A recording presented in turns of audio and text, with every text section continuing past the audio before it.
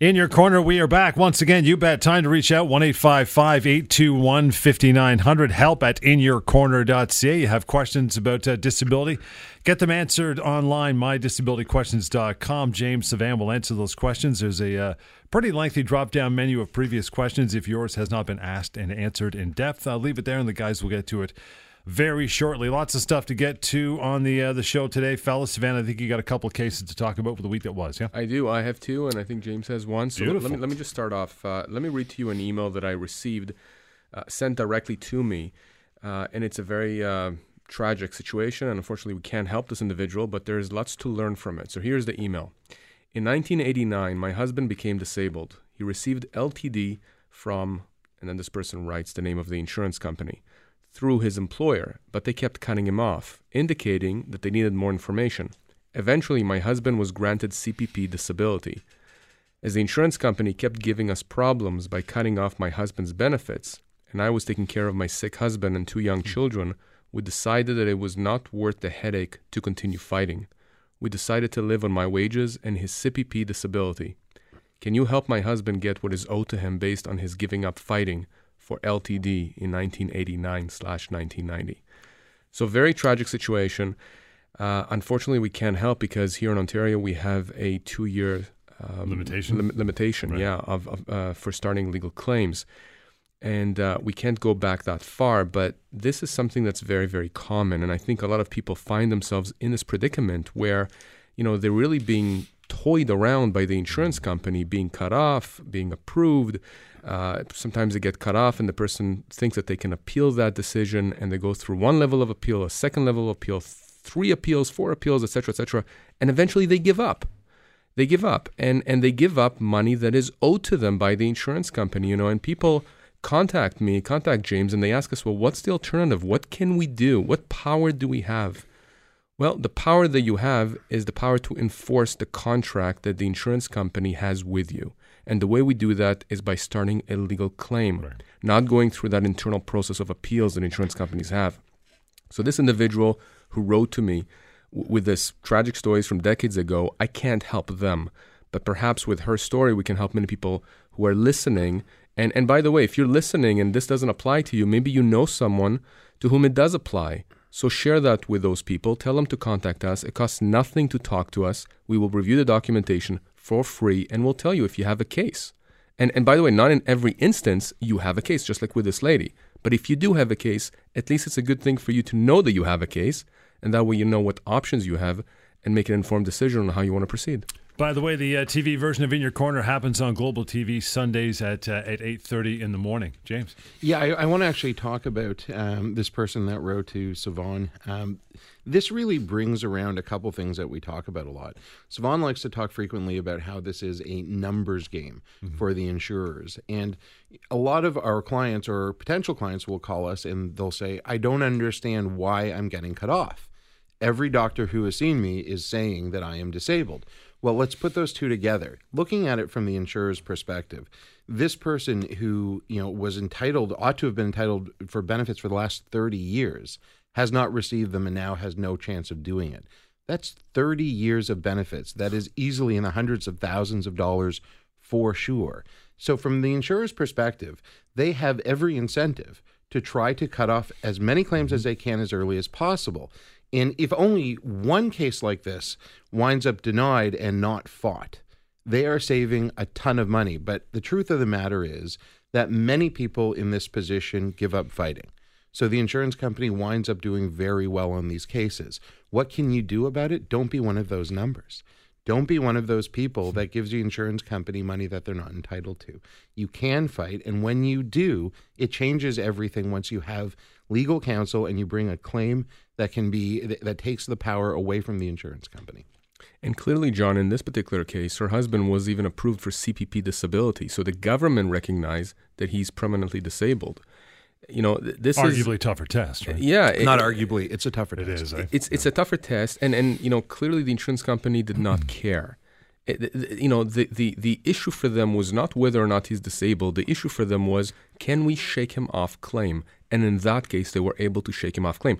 And James is right. 30 years worth of benefits that now that money is left in the pockets of the insurance company. Multiply that by hundreds, if not thousands of individuals across the province every single day, week, month, and year. It's a ton of money. And it's unfortunate that the government doesn't regulate the insurance industry better. But this is, again, where we come in. And we are telling you, you have rights. You can enforce those rights. These are your rights. We can't enforce them for you, meaning that you have to make the decision to call us, to contact us, to let us help you. Before we break, Sivan, tell us a little bit about the affiliation now with some consultants that started recently, right? That's right. We have people, of course, because of our show as well as Lior's employment show, contacting us who have questions about workers' compensation and frankly, about CPP disability and disability tax credits, Ontario Works, those kinds of programs. And while we don't handle those kinds of cases internally in our office, there are certain consultants that we're now affiliated with who have decades of experience working within those programs. They're not lawyers, but they can help individuals who are facing issues relating to those programs. And if you contact us, we can put you in touch with them. Again, the number 1-855-821-5900. Email simple as well, help@inyourcorner.ca. We'll get to some emails here very shortly after break. And I know, James, you got some stuff to talk about as well. In Your Corner, this edition is just getting warmed up right here on Global News Radio. In Your Corner, the number to reach out, 1-855-821-5900. That is toll free, and help@inyourcorner.ca is the way to reach out through email, which we will start covering here in a few minutes. James, what's going on in your world, pal? I have a friend, a lawyer who works in another field, who contacted me because she has a client that lost his job and was subsequently diagnosed with cancer and was awaiting a transplant, a bone marrow transplant. And this all happened while he was receiving what's called statutory notice. I don't want to get too in-depth into employment law issues. I'll leave that for Lior in his show. But the point of the matter is that he realized that he had this cancer diagnosis while he was still covered under his policy, even though he had lost his job because he was still in the notice period. And so really what they wanted to figure out is, are they still going to be covered under the policy?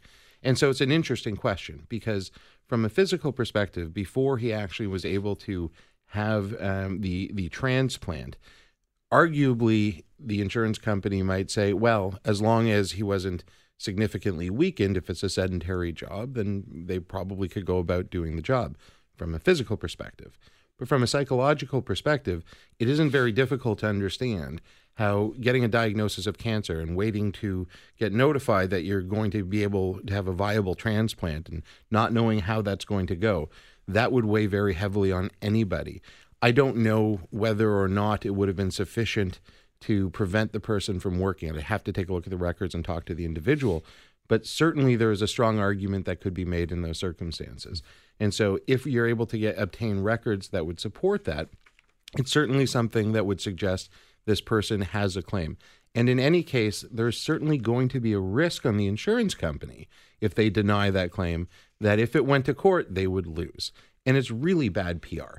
You don't want to be denying claims for people who have been diagnosed with cancer and who are dealing with those issues. So the short answer is this. If you are concerned about whether or not you have coverage because you've lost your job, give us a call and we can talk through the scenarios. This is one very specific scenario, and I think there is a good outcome that could come of it from a disability benefits perspective.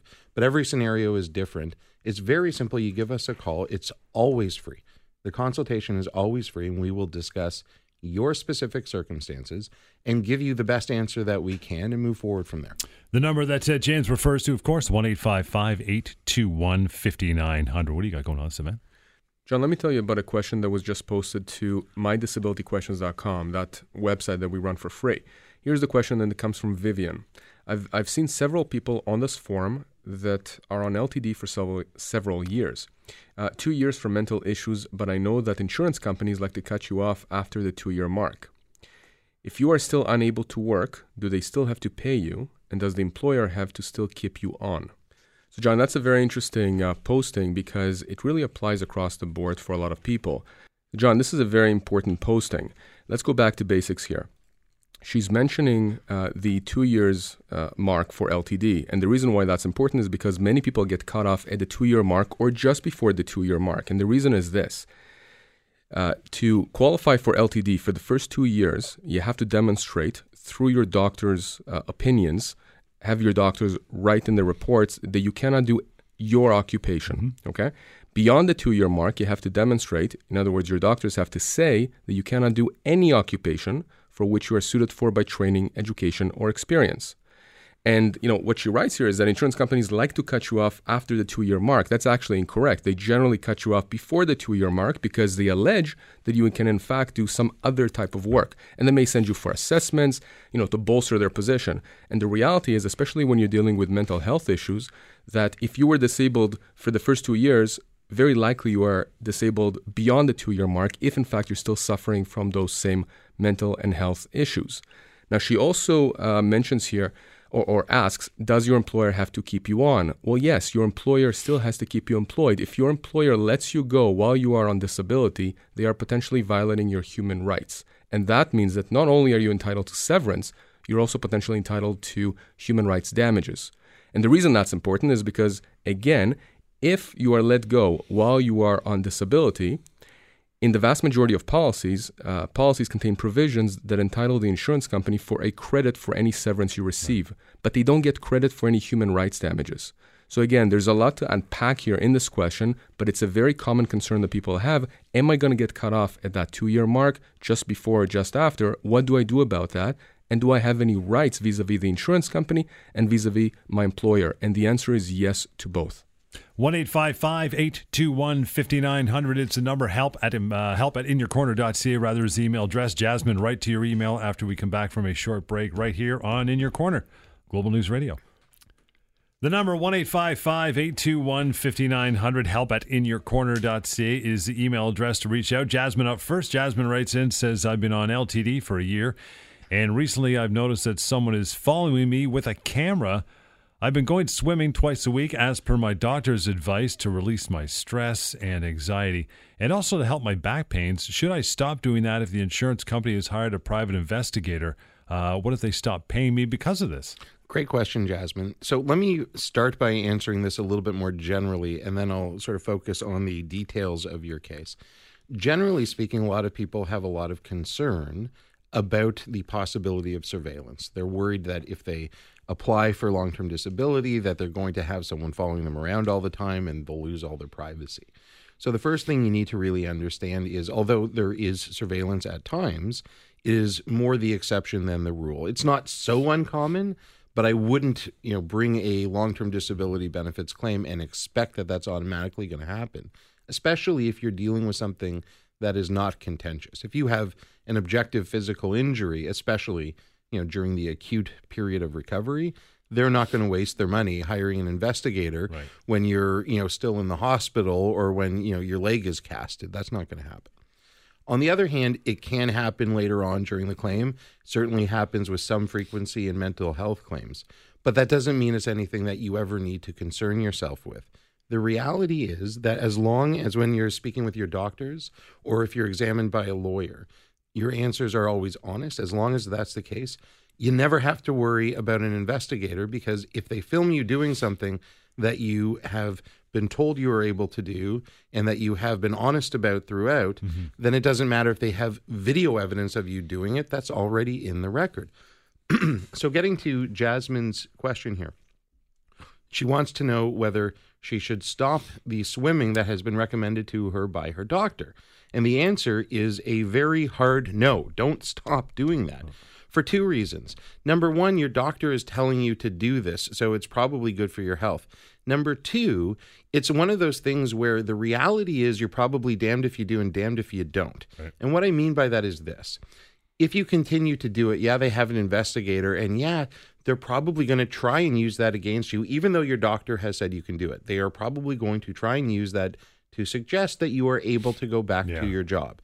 That doesn't mean that they're right in doing it. They may cut you off because of that, but it doesn't mean that they're correct. And if you challenge them legally, they would lose on that. If your doctor is saying it's something you should do, they can't cut you off on that basis. That doesn't mean you can go back to work. On the other hand, if you stop your swimming that your doctor has told you should do, and that is on the record, and your doctor has advised you should do this, I guarantee you they're going to say you're not following the recommended treatment, and therefore we're cutting you off. So if you're damned either way, you might as well follow your doctor's advice, because that's going to lead you to a good result more often than not. It's going to put you in the best position possible, both in terms of your health and legally speaking. Is it responsible for these, whoever this person is doing the camera and surveilling, is it responsible for them to be noticed so easily by the person they're watching? Well, shouldn't they kind of be lurking and not be noticed? You shouldn't be interrupting someone's life. That's a great question. We had an investigator on a few months back, and I am sure that he would tell you that, no, that's pretty bad form. I don't expect most of the time that they are being noticed or doing anything that is going to interfere with your day-to-day activities. But sure, occasionally they can be a little bit sloppy, or you might get lucky and notice them there. More often than not, though, it isn't something that you're ever going to be aware of. Get to an email from Janet here. Janet says, my father was in a bad car accident 3 years ago, and he hired a lawyer to help him. Last year, he stopped working because his injuries got progressively worse. He applied for long-term disability and was denied. His lawyer said that he doesn't deal with long-term disability. Is it a problem if we contact another lawyer like you to help with his disability case? Is that a problem to have different lawyers on different parts of the case? So the answer is a maybe. Certainly, there is no issue for us to handle the disability case, Janet. But I will tell you this. I mean, this is, in my mind, like, building a house. Do you really want multiple project managers? Do you want to have, so many cooks in the kitchen, so to speak? Because these claims are intertwined. And, it's the same thing that we talk about, John, when we're dealing with employment issues for people who are on disabilities, where they have an employment issue with their employer and a disability issue with their disability provider. And, of course, one touches the other, right? Because the compensation the person is entitled to from all of these various issues that arise from these issues, they impact each other. So, we can certainly handle the long-term disability case for your father, Janet. But I will tell you this, in my opinion at least, to have one firm that is dealing with all of the issues and have one firm that has expertise in all of these issues, and incidentally, in this case, he may very well have issues arising out of his employment. So now you could potentially be dealing with 3 cases, not just 2. It is advisable to be dealing with one law firm, not necessarily one lawyer, but one law firm that has lawyers that have expertise in all of these areas. That's not 100% necessary, but it is advisable. And that, in my mind, is how you make sure that, your father's compensation on all front is maximized. Having said that, though, if you are with another lawyer for one part of your claim, it is not uncommon, nor is it, that difficult for us to take over, the disability part of the claim that another lawyer is not ready to handle for you. It can be done. It is done. It's not necessarily ideal, but oftentimes if you're far enough down the road, it wouldn't make sense to move a file over anyway. So if that's your concern, we can certainly help. 1-855-821-5900, the number to reach out. It is help@inyourcorner.ca. We'll talk about LTD settlements after a short break here on In Your Corner. 1-855-821-5900, the number to get a hold of James Savan, the rest of the team, and it is help@inyourcorner.ca. You have questions outside of the show. MyDisabilityQuestions.com is a great resource for you to ask your questions and get them answered rather quickly. LTD settlements, guys, a few questions on this. Insurance companies, are they interested in settling LTD cases? If so, when? Sure, they're absolutely interested in settling cases, but they're not interested in settling it unless you force them into a position where they have little other choice. And what does that mean? Well, it means taking the power away from them by starting a legal claim. They will invite you when they deny or cut off your benefits to appeal the claim. And this is something that we talk about on every show that we do. The appeal process is an informal process that they control, that they set up. It is not independent. If you appeal, it does not go to some independent third party who's going to look at it with fresh eyes. Far more cases than not, they're simply just going to maintain their denial or cutting off of your benefits. So it doesn't make any sense to appeal it. But if you bring a legal claim, then they have every incentive to want to settle your claim. And there's many reasons for that. It costs them a ton of money to keep the file open. They have to pay a lawyer to manage the claim, and they know that if they don't settle the claim, they risk having a public decision made by a judge in court that can be potentially very embarrassing to them and can cost them money beyond just what's owed under the policy. They might have to pay punitive damages as well. So their appetite for settling once it becomes a legal claim is much greater because now they're dealing with you, not just some injured person who has no clue what to do. It's infinitely beyond greater. appealing. It's infinitely greater, exactly. Because first of all, they're dealing with a lawyer on the other side in most cases. And secondly, exactly for the reason that James just outlined, we are forcing their hand to come to the table.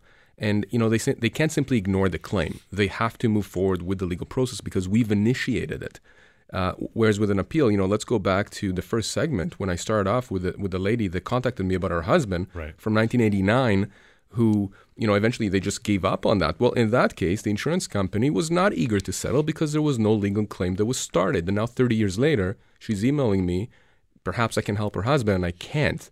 Well, if you're in a situation where in the last 2 years, that's important here. You cannot wait beyond 2 years from the date of first denial. But in the last 2 years, you were denied or cut off LTD, we can help you. It's that simple, so long as we have the proper paperwork and your doctors are saying you're still disabled. So very, very important. They are eager to settle as long as we initiate the legal process. During that legal process, at what point typically do these cases get settled? So that depends. It's a case-by-case basis, but generally speaking, we resolve the vast majority of LTD cases at mediation. And what is mediation? That's an important part of the process. That's when we come to an office environment. This is not court, okay? It's just an office, and it's us, let's say myself or James, with our clients. The insurance company will have their lawyer there, and they'll have somebody from the insurance company, not the same adjuster who cut you off or denied you in the first place, but a different person whose job it is to try and resolve that claim. So the insurance company is coming to the mediation with the purpose of trying to settle the case. Let me repeat that. They are coming to mediation with the purpose of settling your case. I don't recall the last time I had a mediation where the insurance company came to a mediation with $0. So that tells you something. They understand that there is a cost to fighting this legal claim. And frankly, in the vast majority of cases, I can tell you that not only are our clients happy with the ultimate result, but the insurance company is unhappy because they had to pay something they thought they could get away with not paying. This question actually leads to another issue that a lot of people are worried about in the context of starting a legal claim for disability benefits. I hear this question a lot from potential clients, and they say, well, James, what happens if a few months down the road I start feeling better and I want to go back to work? If I bring a claim, I can't go back to work, can I? Well, that's absolutely not true. That's absolutely not true, and I want to dispel that myth right here, right now. If you are feeling better and you can go back to work, you can and you should, assuming your doctor approves of it. And what does that mean for your case? Well, that doesn't mean you have no case anymore. If you've been cut off your benefits for 6 months before you're able to return to work, then you ought to be entitled for 6 months of benefits.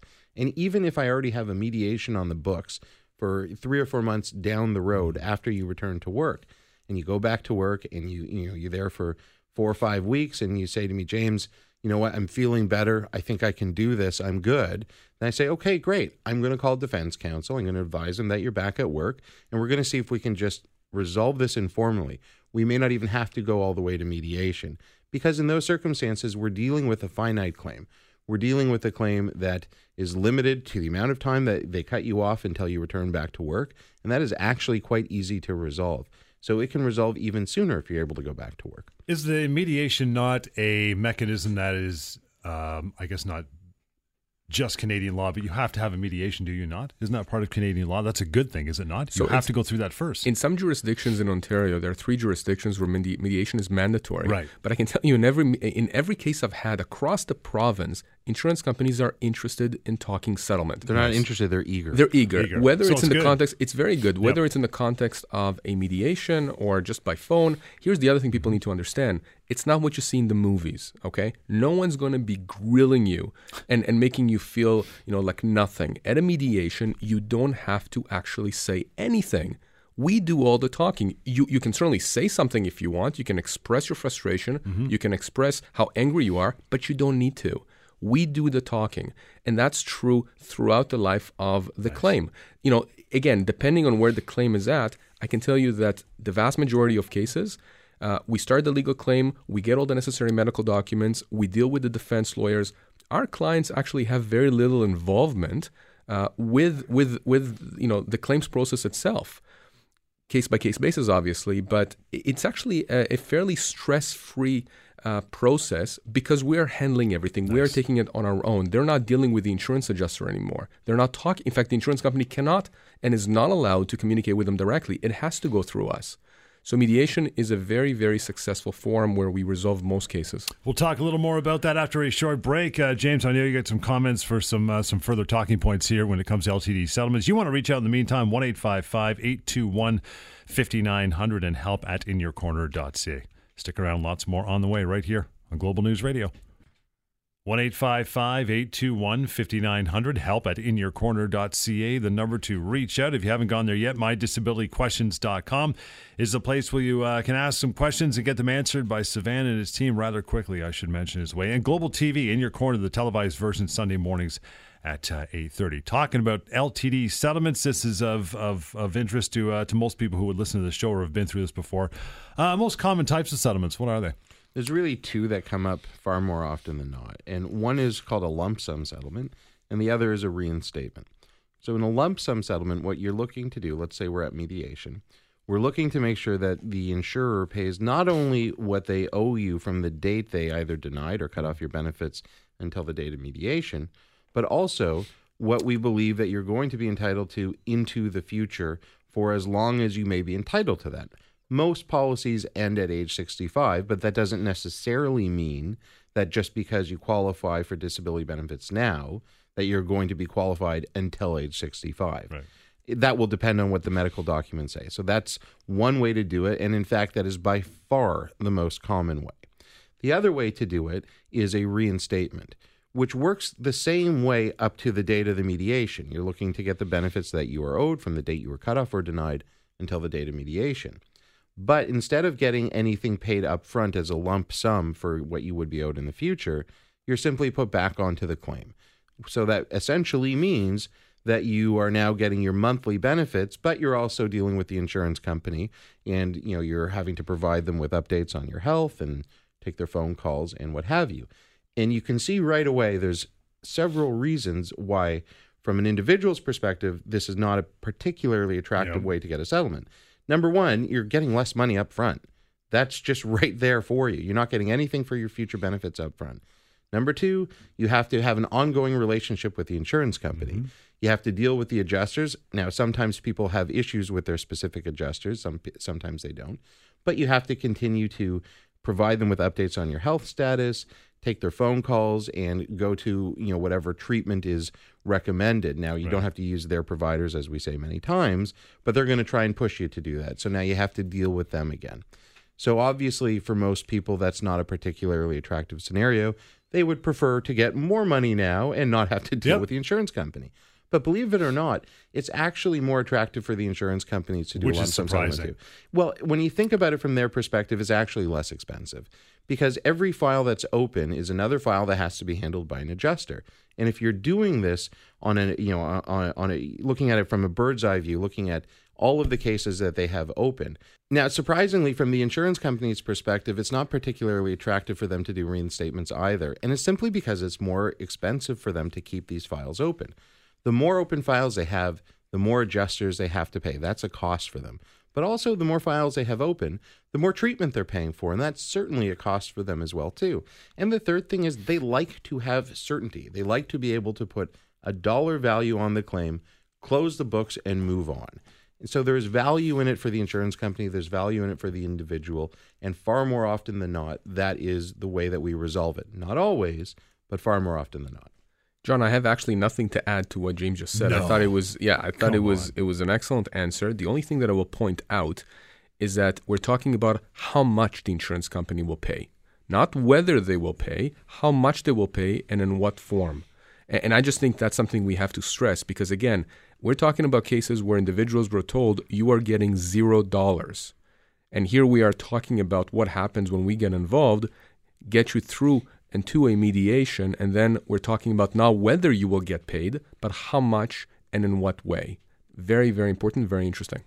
Did the insurance company get anything else about settling the claim? Is that why they're eager to do it? So, Absolutely. Fringe benefits? Yeah, I mean, listen, they're interested in settling, obviously, as James pointed out. I mean, they want to stop the money bleed. They want to start, stop defending the claim, stop dealing with your claim. They just want finality.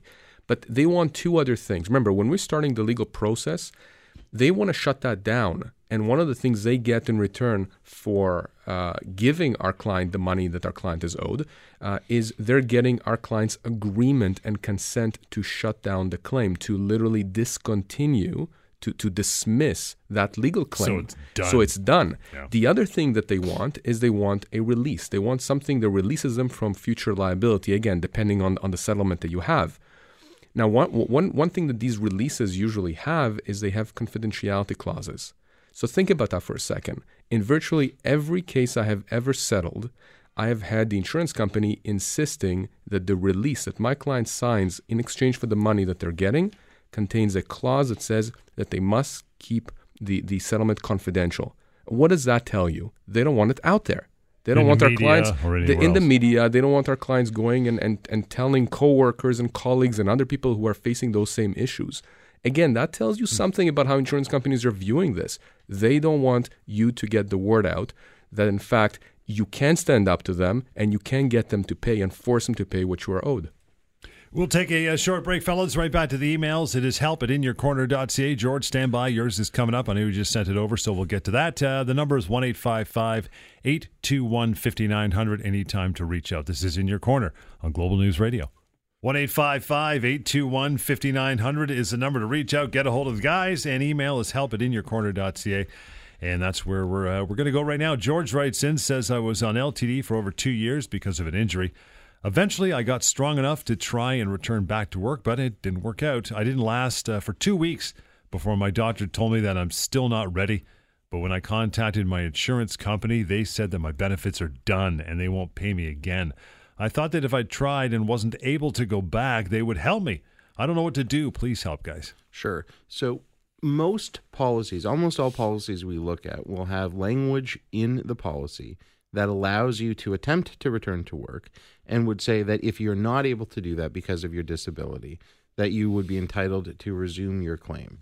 And so that it wouldn't have an impact on you. And in fact, it will almost always say that as long as you do so within a certain amount of time, you don't have to wait what's called the elimination period. Usually it's like 6 months or sometimes shorter. You don't have to wait that elimination period before resuming your claim. You would just be able to, should just be able to resume it right away. So in theory, that is how it works. In practice, it rarely works that way. In fact, I can't really recall seeing a situation where someone has attempted to go back to work and wasn't successful in doing that, and then the insurance company said, okay, you gave it a shot, we're going to continue paying your benefits. No, they smell blood in the water, and so when you try and go back to work, if you're not successful, they're just going to say that you weren't trying hard enough. That is almost always what they're going to say. Now, does that mean you should not try to go back to work? Absolutely not. That is not what I'm saying. If you're hearing that, you're not hearing me correctly. What I am saying to you, though, is that when you decide that you want to go back to work, make sure that it's the right time to do so. And what I mean by that is make sure, number one, that your doctors are saying that you can give it a shot. Very rarely is your doctor going to definitively say, oh, yes, you should go back to work. They will usually say something to the effect of, if you feel up to it, you can give it a try. Make sure you abide by these restrictions.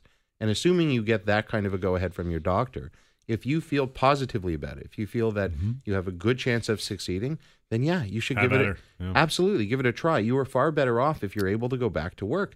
You're going to get 100% of your income as opposed to whatever it says in the policy, which is usually 60, 65%, something in that range. So you're better off if you can return to work, but just make sure that you're careful about when you do it. Make sure your doctor says it's okay. Make sure you feel okay about it, because if you try too early and you're not successful, they will almost certainly try to use it against you. Doesn't mean that they'll win, by the way. Doesn't mean that if you challenge them on that they're going to win. Usually they won't, but you'd rather not have to go through that. You want to make sure that the timing is right. Is it good enough note from your doctor telling your employer, look, he's going to give this a shot, or should you have always written correspondence with your employer and say, look, Mr. Employer, Mr. Boss, I'm going to give this a shot, but it's not 100% guarantee. I might not make it through. Yeah, I mean, I think that the more the better in terms of you explaining that it's a tryout. Right. And you're going to do your best, and it's your intention, if at all possible, to return to work. And John, I had somebody contact me and say, I'm thinking about doing this. I've spoken to my doctor, and I'm interested in trying to go back to work, giving it a shot. What should I do if it doesn't work out? Or, what can I do preemptively to make sure that I'm not in a situation like James described where the insurance company basically says, well, we just don't want to put you back on claim if you're unsuccessful. Right. And what I told this person is I said, you got to do two things. Number one, if it all works out, fantastic. I'm never going to hear from you again. You're going to work. Everything's great. Insurance company's happy. You're happy. Everyone's happy.